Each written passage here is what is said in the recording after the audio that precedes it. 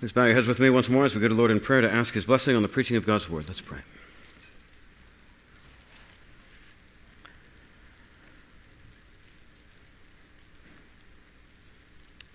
Father, you say, return to you void, but like the rain that waters the grass and causes things to grow, your word will accomplish all of your good purposes that you have sent it to accomplish. So we pray now that you would accomplish all of your good purposes in us together and in this community, in this church, through the proclamation of your word. May it be known to us and to those around us that the word that we preach is not our own, but that it is your word, and that it is life-giving, it is heart-breaking, it is life-renewing, it is revealing, convicting, convincing, encouraging, comforting, consoling, strengthening. Do these things so that Jesus would be magnified among us, that more and more unbelievers would become believing, that they would know Jesus Christ for who He is, that they would acknowledge His death for what it really meant, so that Jesus would have a church of people from every tribe and tongue and nation who would worship Him in spirit and in truth. Renew our own faith as we hear your word preached today, for Jesus' sake. Amen.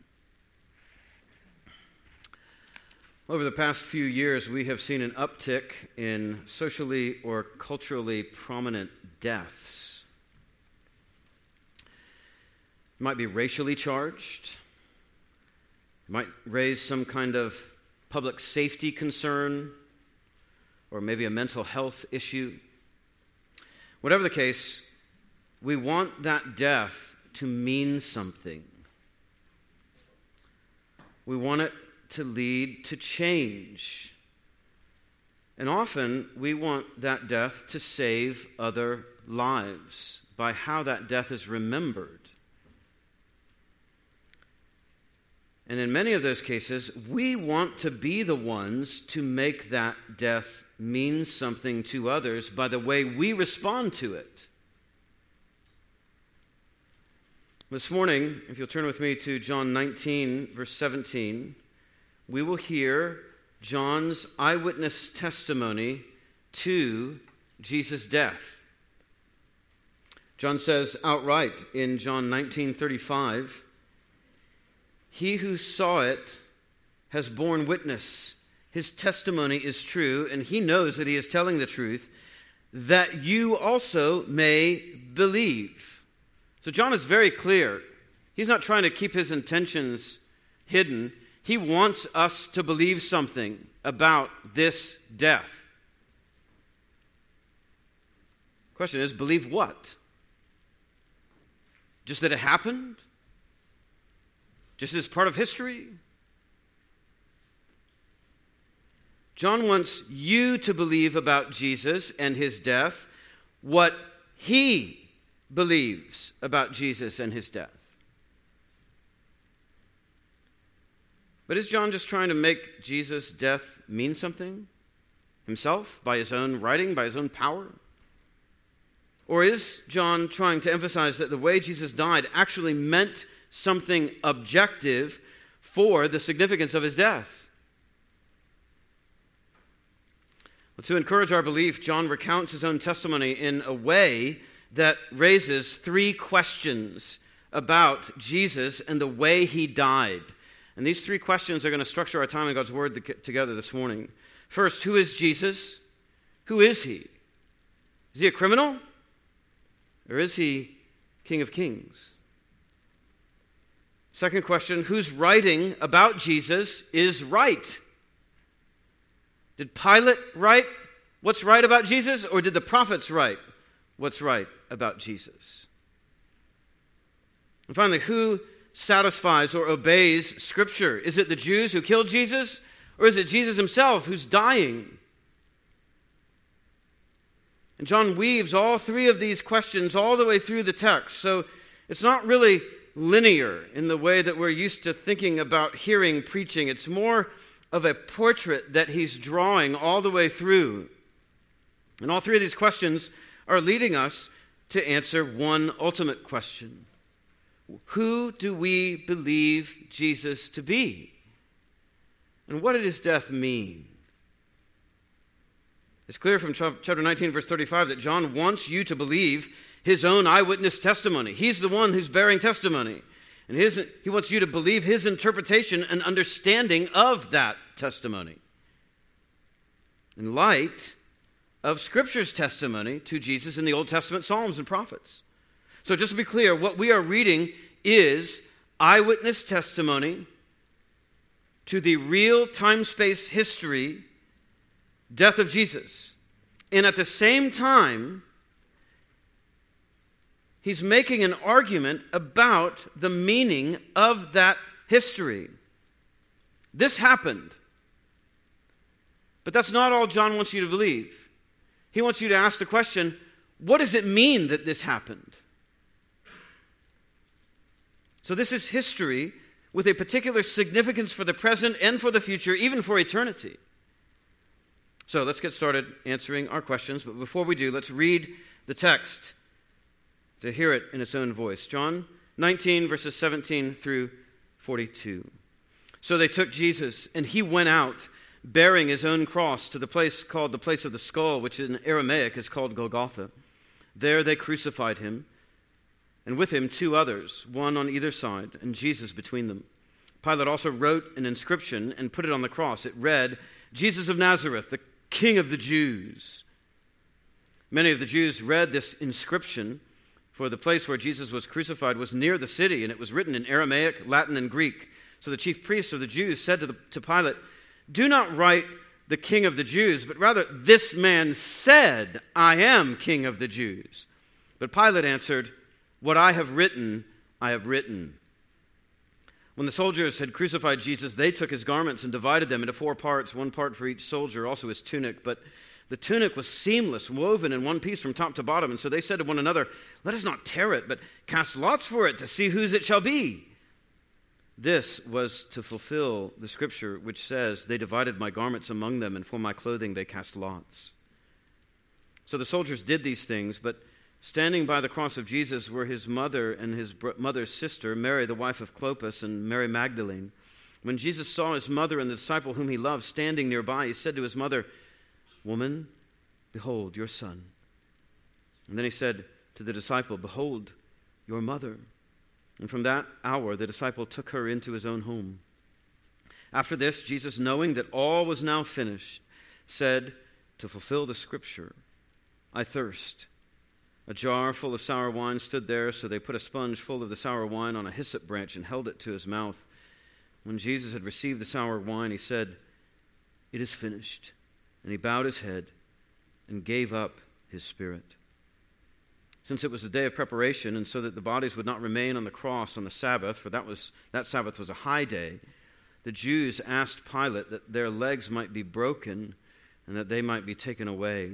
So the soldiers came and broke the legs of the first and the other who had been crucified with him. But when they came to Jesus and saw that he was already dead, they did not break his legs. But one of the soldiers pierced his side with a spear, and at once there came out blood and water. He who saw it has borne witness. His testimony is true, and he knows he is telling the truth, that you also may believe.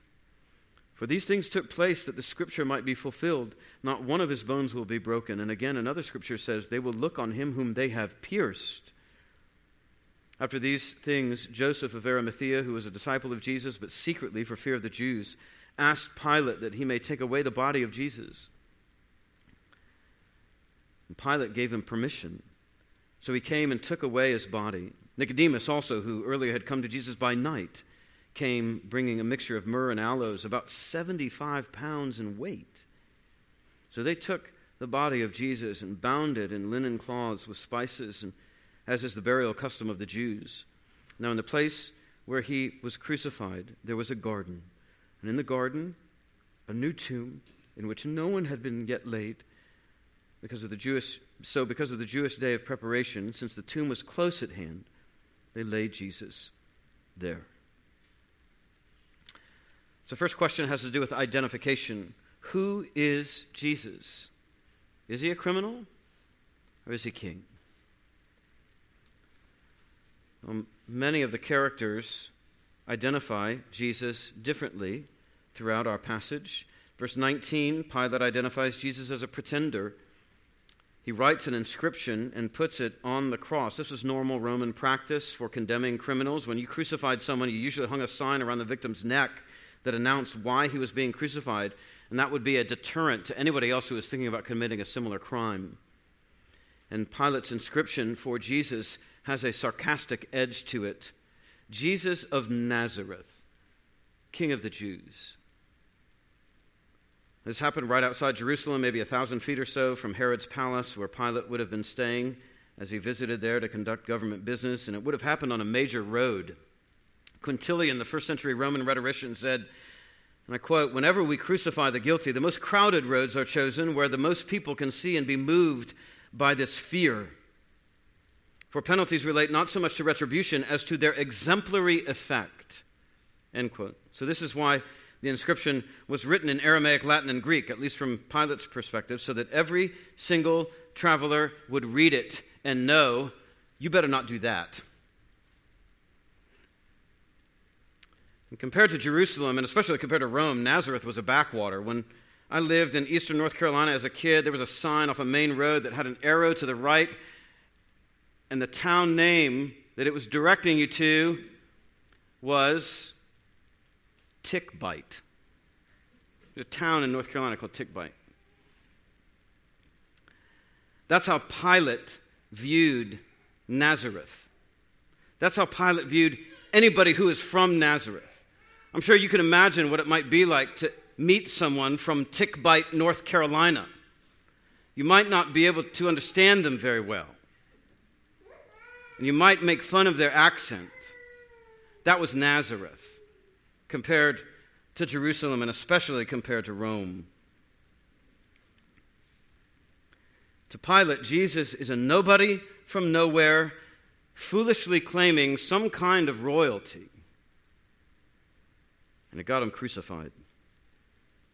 A king of the Jews, air quotes, from a Tickbite town like Nazareth.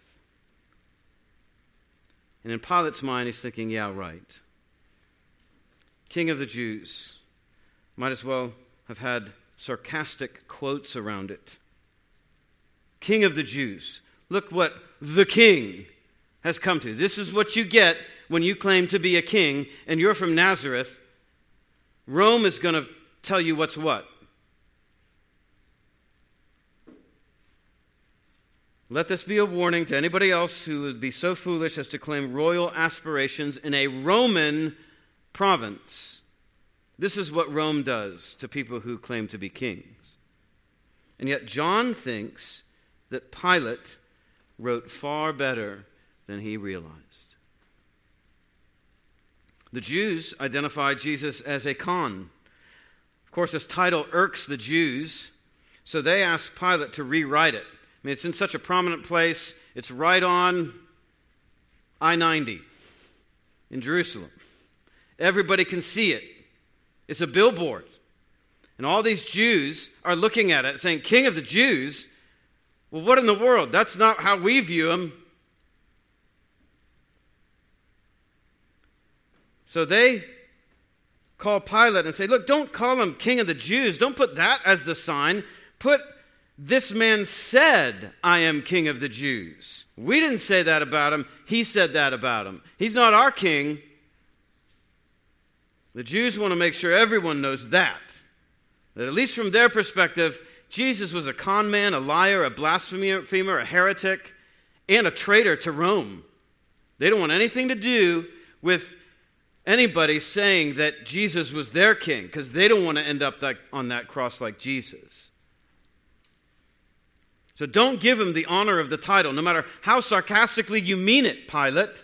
Make sure everybody knows we think he was a fraud. But Pilate doesn't budge. What I have written, I have written. Hey, I'm the king. I'm not changing that for you. In fact, I kind of mean it to spite you. This is what you get when you claim that you have any other king but me, or when any of you claim that you might be in competition with me. The soldiers identify Jesus as a criminal. They crucify him like a common criminal between two other common criminals. You realize what's happening. Jesus' execution is being multitasked. He's just the next criminal to be crucified. They see nothing at all unique or special about him.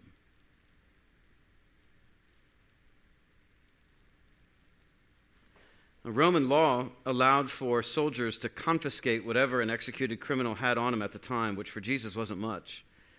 So they take all his clothes, divide them amongst the four of them, but Jesus' outer tunic was pretty nice.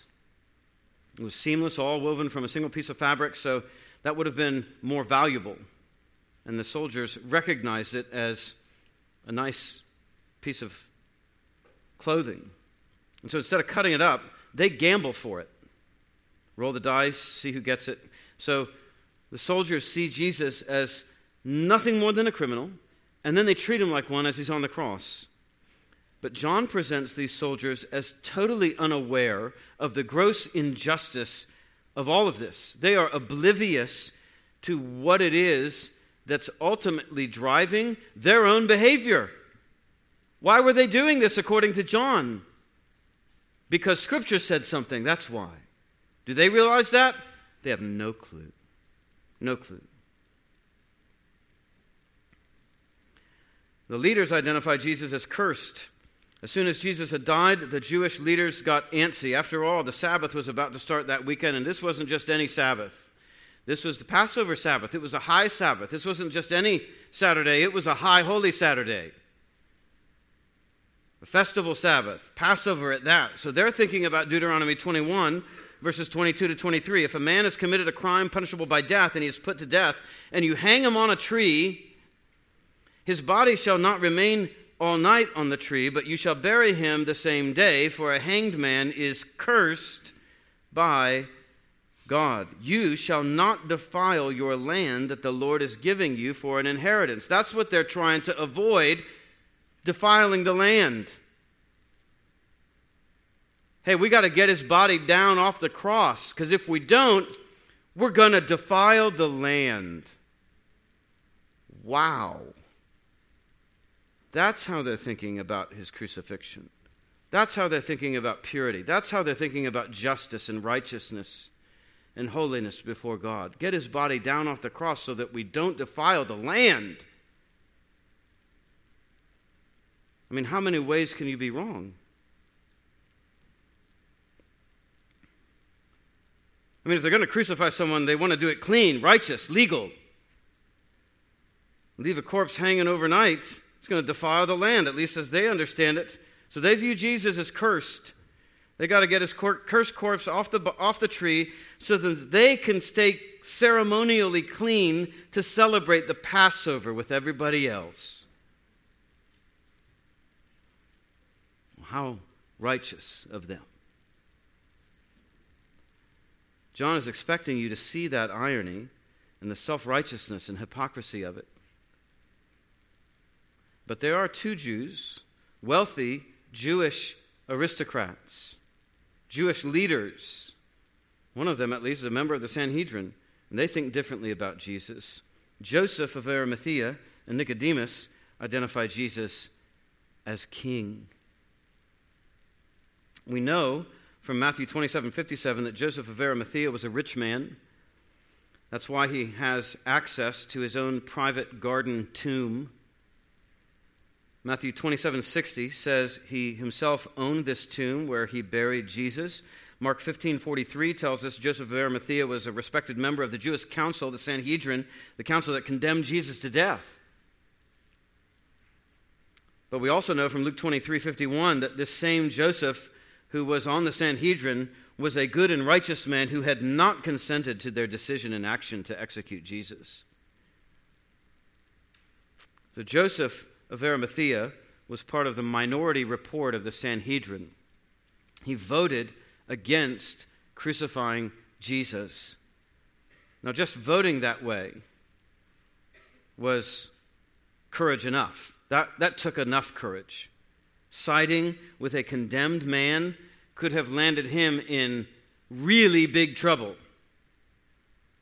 I mean, you just don't side with a crucified man.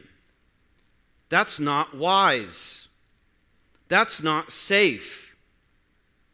That's not common sense.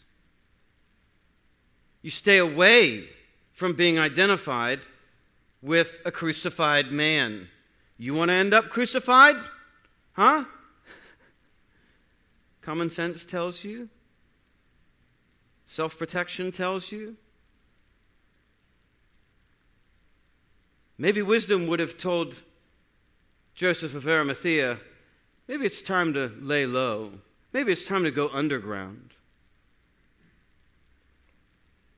Not him. Joseph comes forward just at this point publicly to ask Pilate for Jesus' body. And he doesn't do it anonymously. He does it personally. Pilate gives the body to him. And that takes even more courage. So here now, Joseph finally goes public with his faith in Jesus. He had been a disciple of Jesus, but only secretly for fear of his fellow Jewish leaders subjecting him to the same kind of punishment that they subjected Jesus to. His vote against crucifying Jesus was a partial public siding with Christ, but now, after Rome has executed Jesus as if he were guilty of treason, nailed him to a cross, Joseph now approaches Pilate to ask for Jesus' body so he can give him a proper burial. Risky. Really, really, really risky. I mean, you think about who he's asking. This is Pilate. Pilate is not exactly a principled governor. Joseph has no idea how Pilate's going to act in response to this. I mean, Pilate's a total pragmatist. He's already shown his colors. He could fly off the handle. Say, you know what? No, you're crazy, and why don't we take you to the cross as well?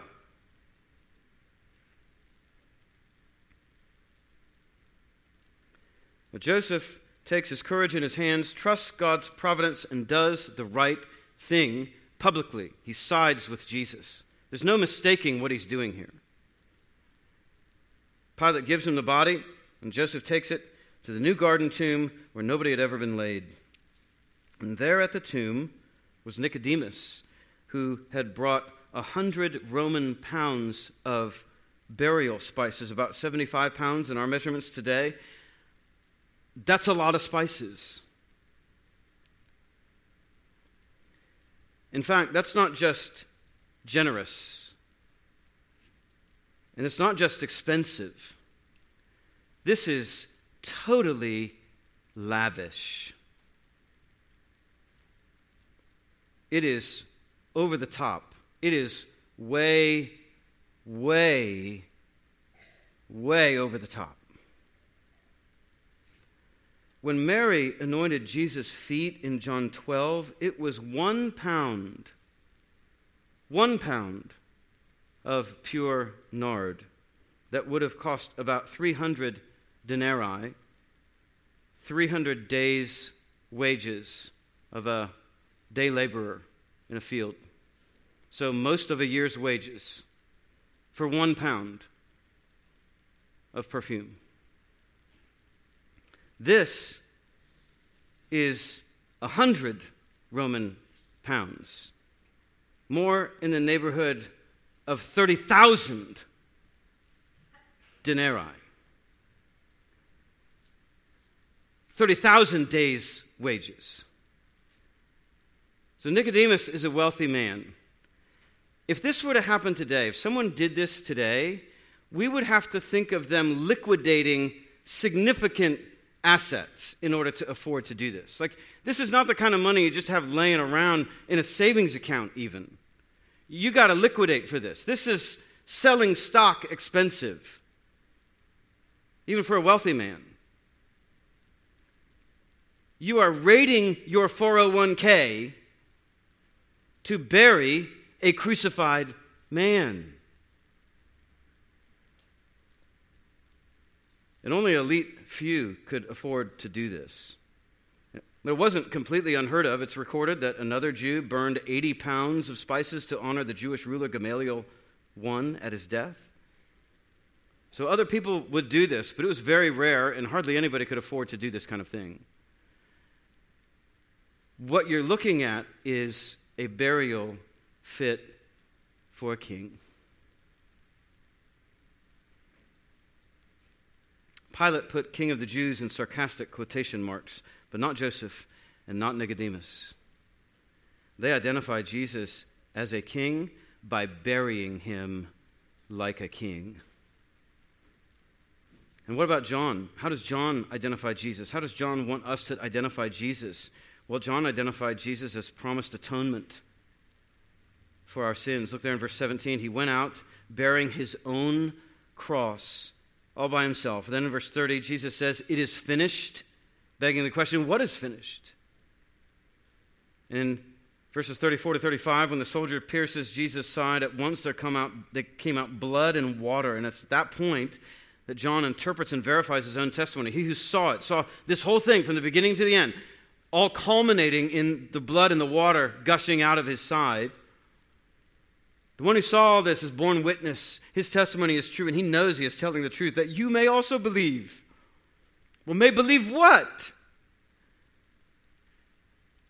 What John saw, and how he interpreted what he saw. That Jesus carried the cross, not of his own condemnation, but of our condemnation. All by himself. That he carried it willingly. He carried it alone for us. Without us. That Jesus' condemnation was injustice on a cosmic scale. Totally ironic, without anybody who was involved in it realizing how ironic it really was.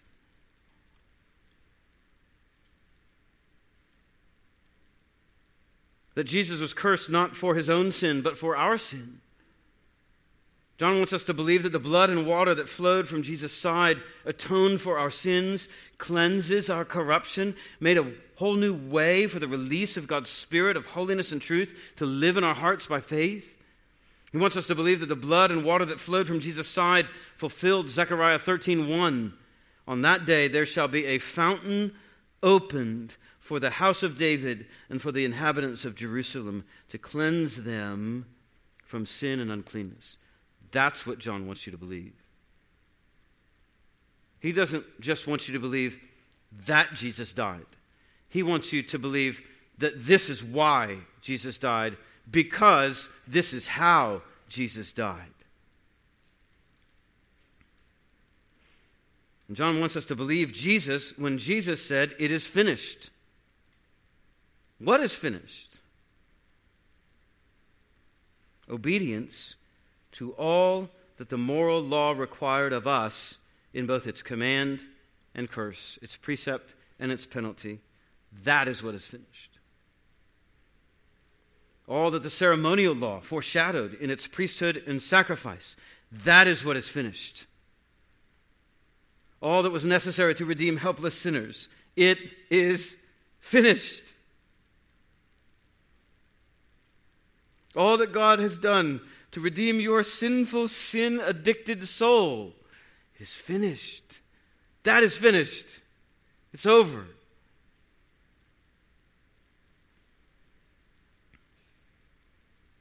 Sinner, you do not need to redeem yourself because you cannot redeem yourself. Only God can redeem yourself. Only He can do it. Only Jesus can do that. And He did it.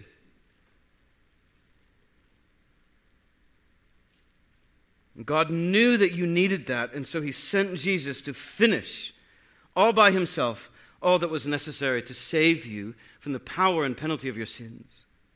John wants you to believe that Jesus really is the Lamb of God who takes away the sins of the world.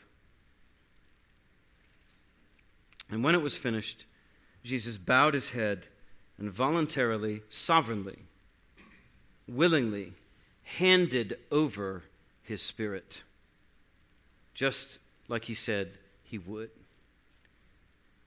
Pilate did not take Jesus' life from him. The Jews did not take Jesus' life from him. The soldiers did not take Jesus' life from him. No one took Jesus' life from him.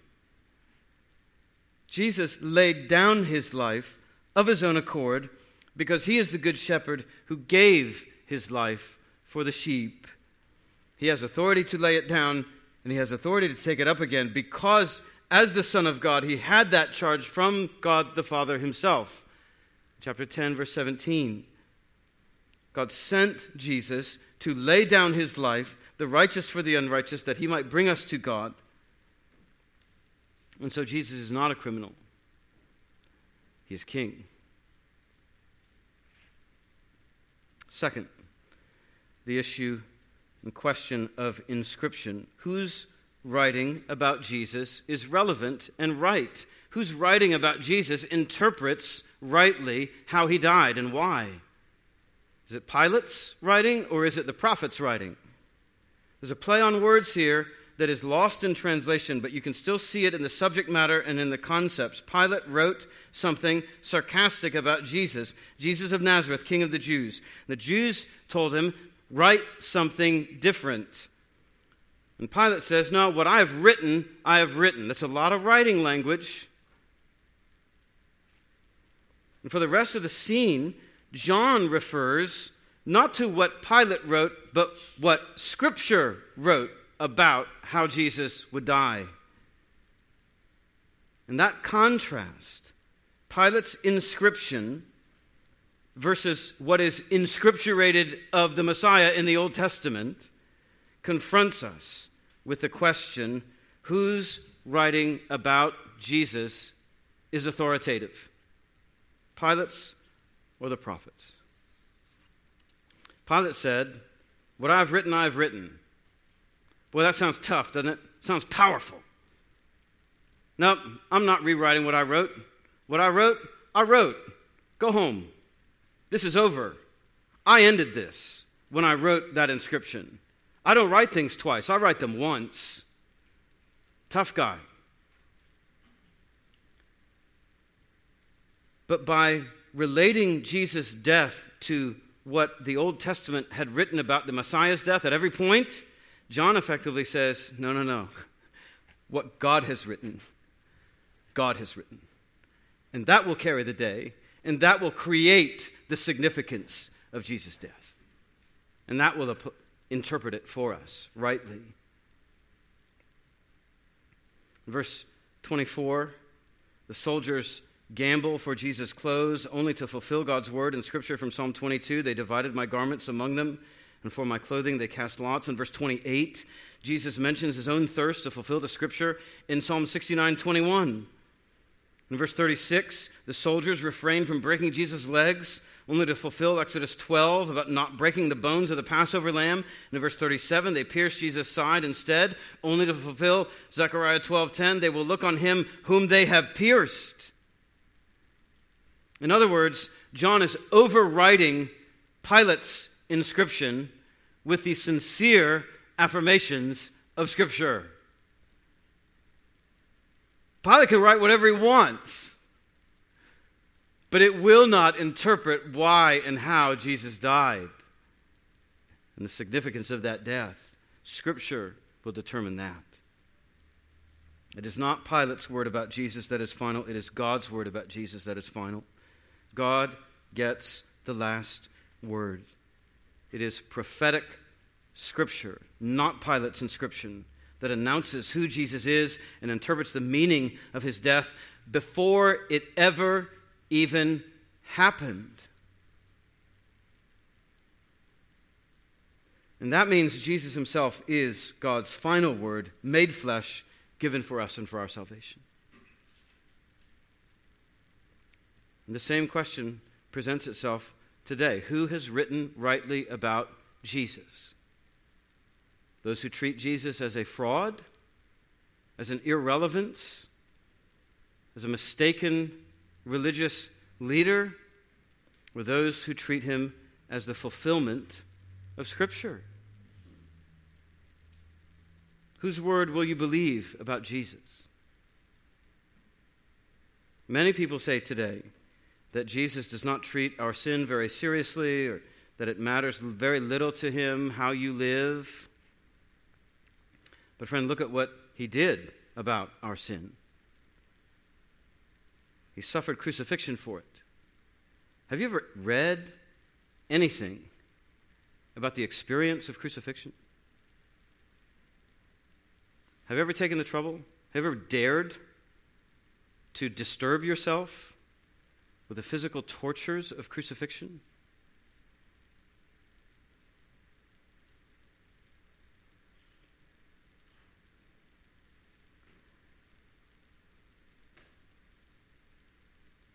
Who would be crucified willingly, simply to prove a point or perpetuate a lie? And how could he possibly accept the worship of all religions when those religions do not agree about the significance of his death or even the divinity of his own person? I mean, you are not God. You are just a person. And you don't accept relationship from anybody based on however they want to think about you, do you? You will be thought of in the way that you want to be thought of, or you will not have the relationship with the person. Yes. And Jesus deserves that consideration and more.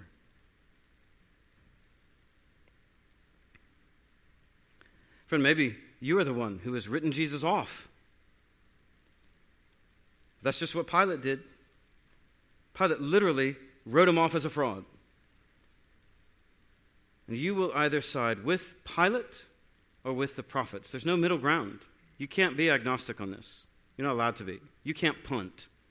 This truth forces your hand. You will either let Jesus be crucified and thought of as a criminal, or you will go and get his body.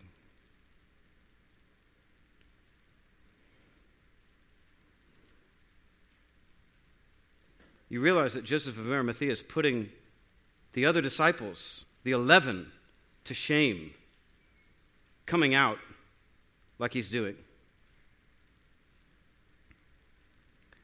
Pilate thought he was right to write what he did about Jesus, and he would not recant it. What I've written, I've written. And this whole narrative testifies that what God has written, God has written. And what is written has been fulfilled in Jesus' life, death, and resurrection. God's word governs reality, no matter what man says. You see all over the place today, all mankind is demanding, my word creates and governs reality for me. But the way John is relating the death of Jesus is teaching us, no, God's word from the Old Testament governs how reality plays out. Not my word, God's word. It was God's word that sent Jesus to that cross, not Pilate's or the Jews. And it is God's word that makes Jesus' death mean something. Not my word, not the word of some Christian, the word of God. God sent Jesus to the cross for us and for our salvation from the never-ending horrors of hell. And that's why Jesus had to die on a cross, to suffer such a horrific death in order to show the kind of death and hell that our sins deserve. It was the only way of dying that could possibly approximate or visualize the ongoing horrors of hell.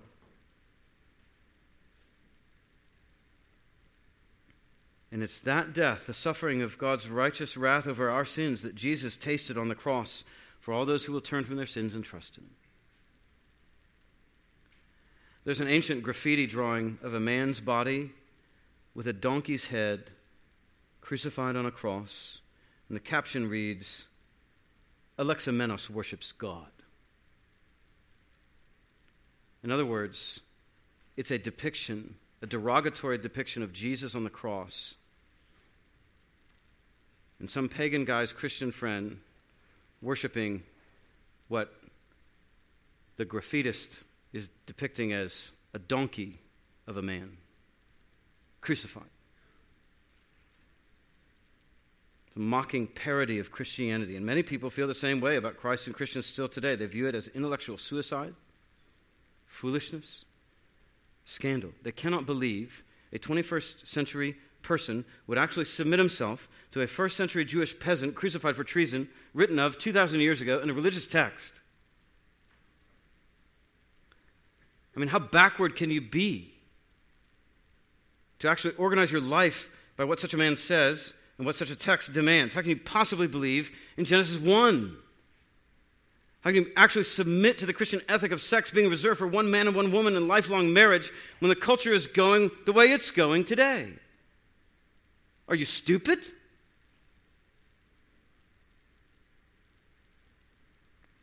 How can we possibly think in our global village that God would ever send people to hell who don't trust in this crucified Christ?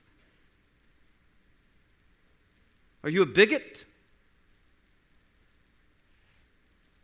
This all seems so backward, even barbaric to many people today. But it seemed backward in Paul's day too. One scholar wrote that when Paul spoke in his mission preaching about the crucified Christ, every hearer in the Greek-speaking East between Jerusalem and Illyria knew that this Christ had suffered a particularly cruel and shameful death, which as a rule was reserved for hardened criminals, rebellious slaves, and rebels against the Roman state. That this crucified Jew, Jesus Christ, could truly be a divine being sent on earth, God's Son, the Lord of all, and the coming judge of the world, must inevitably have been thought by any educated man to be utter madness and presumptuousness. Let me get this right. You're worshiping a crucified criminal.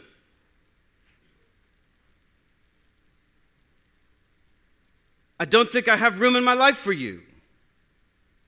I have no use for you. What this means for us today is precisely what the apostle emphasized when he wrote to the Hebrews in chapter 13. Jesus also suffered outside the gate in order to sanctify the people through his own blood. And here's the application. Therefore, let us go to him outside the camp and bear the reproach he endured. For here we have no lasting city, but we seek the city that is to come. Through him, then, let us continually offer up a sacrifice of praise to God, that is, the fruit of lips that acknowledge his name. In other words, remaining loyal to this Jesus will often mean being rejected by our own Christ-rejecting culture. Get used to it. You can't be a Christian and not go outside the camp to Jesus to bear his reproach with him.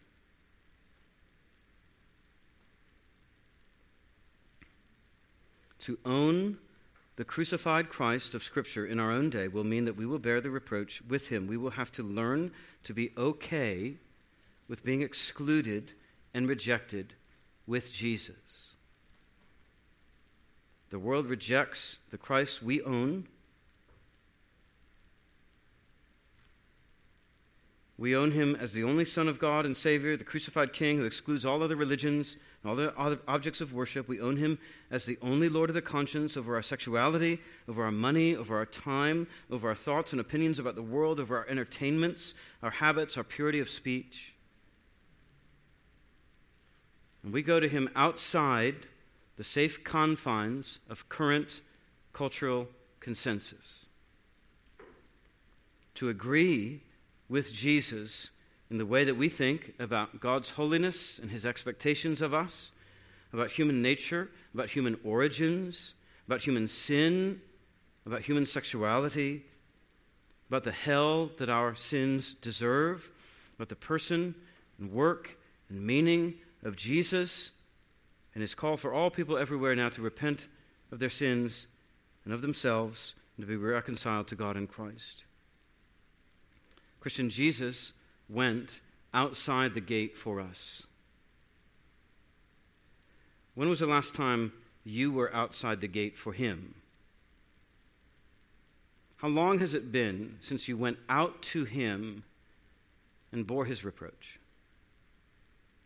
Or do you think you can be a Christian without doing that? Are you trying? Is that your aim?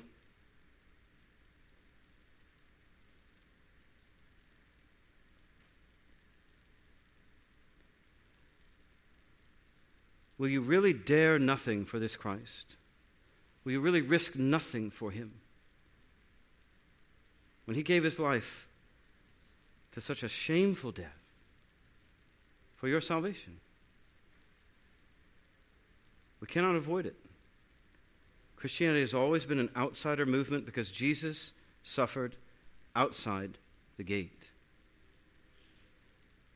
And that is where we must go to him, because here we have no lasting city, but we seek the city that is to come. We will be insiders for all eternity. For now, we are outsiders to much of what the culture around us loves and respects. Third and finally, question of righteousness. Who satisfies Scripture? Who obeys Scripture here, the Jews or Jesus? Throughout John's testimony to Jesus' death, there's one more thread that's contrasting Jesus and the Jews, and the fabric of that thread is obedience to Scripture. Who is obeying God's word here? The Jews or Christ on the cross? Now, the Jews think they are obeying Scripture by executing Jesus for claiming to be God and King. In fact, they are putting the true and eternal Son of God to open shame. They are dishonoring God's authority by disowning the true King of Israel. But even as Jesus is hanging and dying on the cross, he honors not only his heavenly Father in his suffering, he also honors his earthly mother in providing for her. The only disciples John records as present at Christ's cross are a few women, one of whom is Jesus' own mother, and the disciple Jesus loved, who is John the Evangelist, writing this book. Jesus, in the final agonies of his death, entrusts his mother to John the Evangelist. Jesus is the one honoring every authority over him, even while those who crucified him do not. But the way Jesus does this is very telling. Woman, behold your son. And then he said to the disciple, behold your mother. For starters, this passage refutes any Roman Catholic claim that Mary can possibly be a mediatrix for humanity or is somehow the unique mother of the church who nurtures us from above. You can't use this text to make that point. In fact, nothing could be further from the truth. Jesus is not entrusting the disciple to Mary's care. He is entrusting Mary to the disciples' care. She becomes part of John's household, not the other way around. She needed Jesus' shepherding care just as much as we do. And Christian, mark this well. He who did not forget his mother while he was on the cross will not forget his brothers and sisters while he is in glory. Christian, what a sweet record right here of Christ's tender and thoughtful care for all of those who stand at the foot of his cross. If Jesus took thought for his mother in his last agonizing moments on the cross, then how will he possibly forget his trusting brothers and sisters in the splendor of his glory? He's not going to forget about you. He cannot forget you, Christian. Your name is written on his hands. He bled for you. And is he going to forget you? Never. Never. Literally in a million years, never in all eternity will he forget you. He knows and he recognizes. 5 bleeding wounds he bears, received on Calvary. They pour effectual prayers. They strongly plead for me. Forgive him. Oh, forgive, they cry. Do not let that ransomed sinner die. Do you think Jesus has better things to do in heaven than plead for your sinful soul? He does not have better things to do.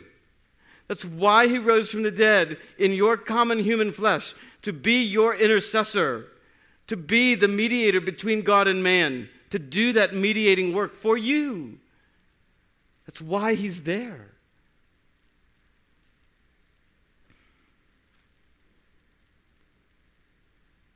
He will not forget you. He will come and he will get you. He will take you back with himself. He will bear you over safely to that farther shore. He will make sure that you do not taste death as he tasted it for you. So come to the cross, Christian, again and again and again and again. Come to Christ. Touch his wounds here. Look at his side. He bears the marks of his love for you still. He was literally born for this. And if he did all this for you, then whatever you're worried about, whatever you're anxious about, whatever you're scared about, whatever you don't know what to do about, you don't think he cares about that too?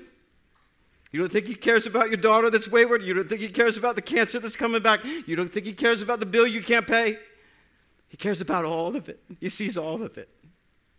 He sees it all. He knows. And he will do something about it. He loves you. There's nothing more he can do to prove it. You must want to pray to this Christ. You must want to love him. You must want to trust him.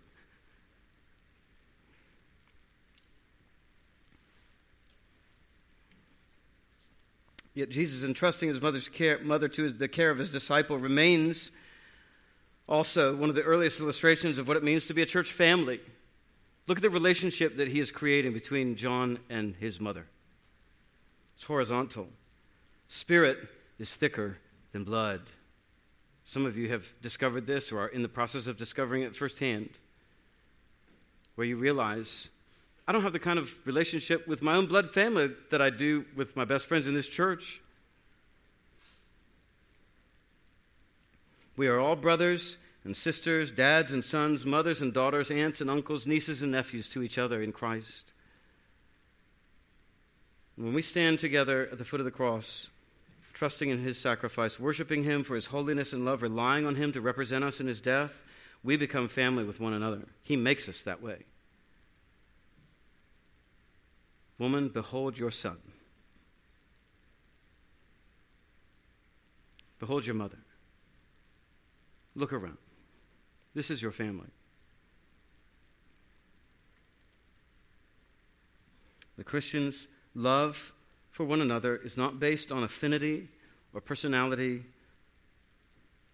or hobbies or similarities or demographics. It is based on common love and trust for the crucified Christ Jesus, who honored his heavenly Father to the death, who honored his earthly mother even in death. We who own the King of Israel also own those who submit to him as his loyal subjects. This is why you can't be indifferent to each other. This is why you cannot fail to love each other. You can't claim to be a Christian if you don't care what happens to each other, if you don't care that somebody's not here 3 or 4 weeks in a row and you don't know why. That's not being a Christian. Jesus on the cross says to those who are standing at the foot of his cross, behold your son, behold your mother. And not just for once, for all time. This is a remaining care that he creates because of his death. if you remain indifferent to other Christians, especially other Christians in your own local church, you don't know why Christ died. You don't know what he created. You don't have any idea how good and how great and how generous his death is, his gospel is, because it's creating for you not just a relationship with him, but a relationship with everybody here. And if you're not interested in that, I'm not sure you're interested in the same Christ that we're preaching.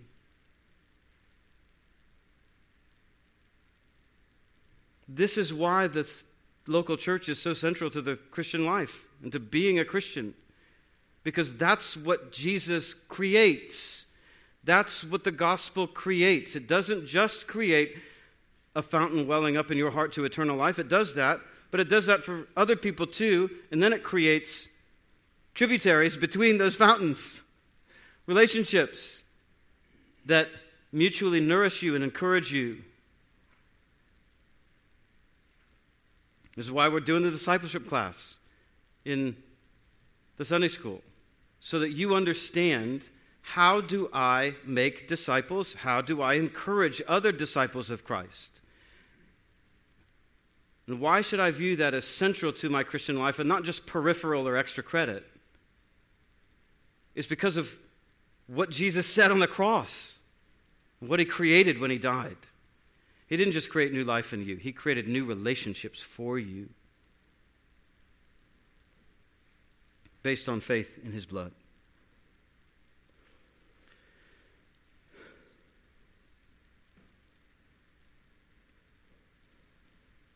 But this contrast between who obeys Scripture also extends to who is actually observing the Sabbath. The Jews are egregiously breaking the Sabbath by judicial murder of Christ. Yet they intend to keep the Sabbath by making sure that Jesus' corpse doesn't hang there too long? Wow. How unself-aware can you be? And these are men, mind you, who know Scripture way better than you know it, or I know it. Could you have quoted Deuteronomy 21, 22, and 23? Are you concerned with that? They were.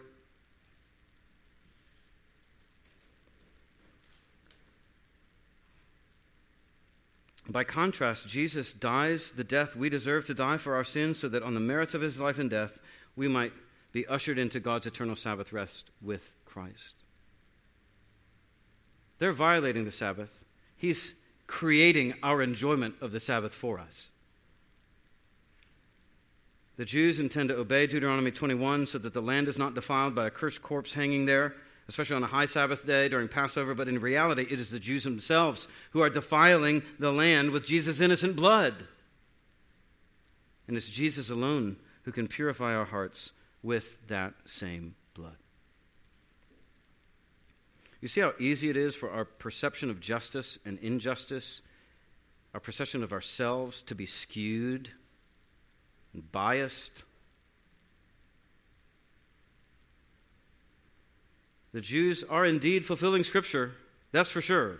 It's just not at all in the way that they think. They're not obeying Scripture. They are fulfilling the prophecy of killing the Christ from Zechariah 12:10. They will look on him whom they have pierced. You're piercing him. And you think you're obeying Deuteronomy 23. Remarkable. They think they're satisfying the Sabbath while they're killing the Christ. Friends, all these questions still confront us today. Who was Jesus, criminal or king? Who writes rightly of Jesus? Those who write him off, or the prophets who wrote of him before he ever even lived? And who is really good? Who's really obedient? Who's really loving? Who's really just and righteous? Those who want Jesus to remain dead, or Christ himself who loved us and gave himself for us? What did Jesus accomplish in his death? John wants you to believe that he accomplished our redemption. He carried not only his son to the cross, he carried not only his own cross, he carried the cross that should have been ours. Jesus literally did nothing to deserve this. It was my sin, your sin, that deserves such a punishment. He died, the righteous for the unrighteous, to bring us to God. And it was on this day, in John 19, that Jesus opened a fountain for sin and uncleanness in the blood and water that flowed from his side. Who but Christ had dared to drain steeped in gall the cup of pain, with tender body bare thorns and nails and piercing spear. Slain for us the water flowed, mingled from your side with blood, signed to all the testing eyes of the finished sacrifice. Hallelujah, hallelujah. Lamb of God for sinners slain. Hallelujah. Jesus Christ, we praise your name. And to think that he did all of this willingly, voluntarily. Nobody took his life from him. Jews handed him over to Pilate. Pilate handed him over to be crucified. All that is true. But Jesus is the one who bowed his head and handed over his own spirit. And only after that, only then, only because he could say it is finished, did he hand over his spirit. This is not mere exemplary love. There's no mere victory over the powers of darkness. It's not merely a repayment to God for his cosmic justice or dishonor. It is all that and more, because it is fundamentally atonement for our sins. It is the God-man Christ Jesus suffering the wrath of God for all the sins of all those who will ever look on his wounded side with faith in his sacrifice and repentance from sin and self. And this alone is why we can sing, there is a fountain filled with blood, drawn from Emmanuel's veins, and sinners plunged beneath that flood lose all their guilty stains. Dear dying Lamb, your precious blood will never lose its power, till all the ransomed church of God be saved to sin no more. And friends, if we are to enter Jesus' kingdom, then he must be our king. We must treat him as Nicodemus treated him, worthy of everything we have. We must view ourselves not simply as his friends, but as his citizens, as the subjects of his righteous reign. Friend, is this Christ, the king of your thoughts, your appetites, your feelings and loves, your opinions or attitudes? Or is he something else to you, something less? Just an accessory? Melito, second century bishop of Sardis, expressed the irony of Jesus hanging on the cross. He said, he who hung the earth in its place hangs there. He who fixed the heavens is fixed there. He who made all things fast is held fast upon the tree. The master has been insulted. God has been murdered. The king of Israel has been slain by an Israelite hand. Oh, strange murder. Strange crime. The master has been treated in an unseemly fashion, his body naked, not even deemed worthy of a covering that his nakedness might not be seen. And therefore the lights of heaven turned away, and the day darkened that it might hide him who was stripped upon the cross. Either he is that to you, or he is a criminal. But there's nothing in between. Friend, you will have to say something about this Jesus, either in this life or in the next. Who is he? Is he a criminal? Or is he king? Who's written what's right about him? Those who treat him as a pretender, those who wrote of him as Savior and King. And who really pleases God? Jesus himself, or a culture that sends him outside the gate? John the Evangelist has testified in writing to the truth and meaning of Jesus' death so that you might believe. So you know what John has said about Jesus. Now, what do you say about it? Let's pray together.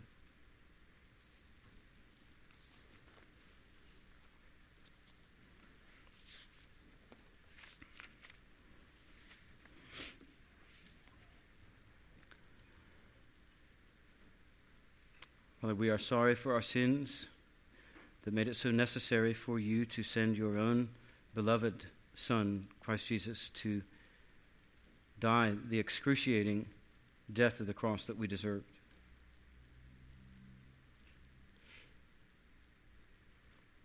We acknowledge him. He is your Son. He is the God-man. He is Messiah. He is Savior, Lord, King, priest, prophet, all in one.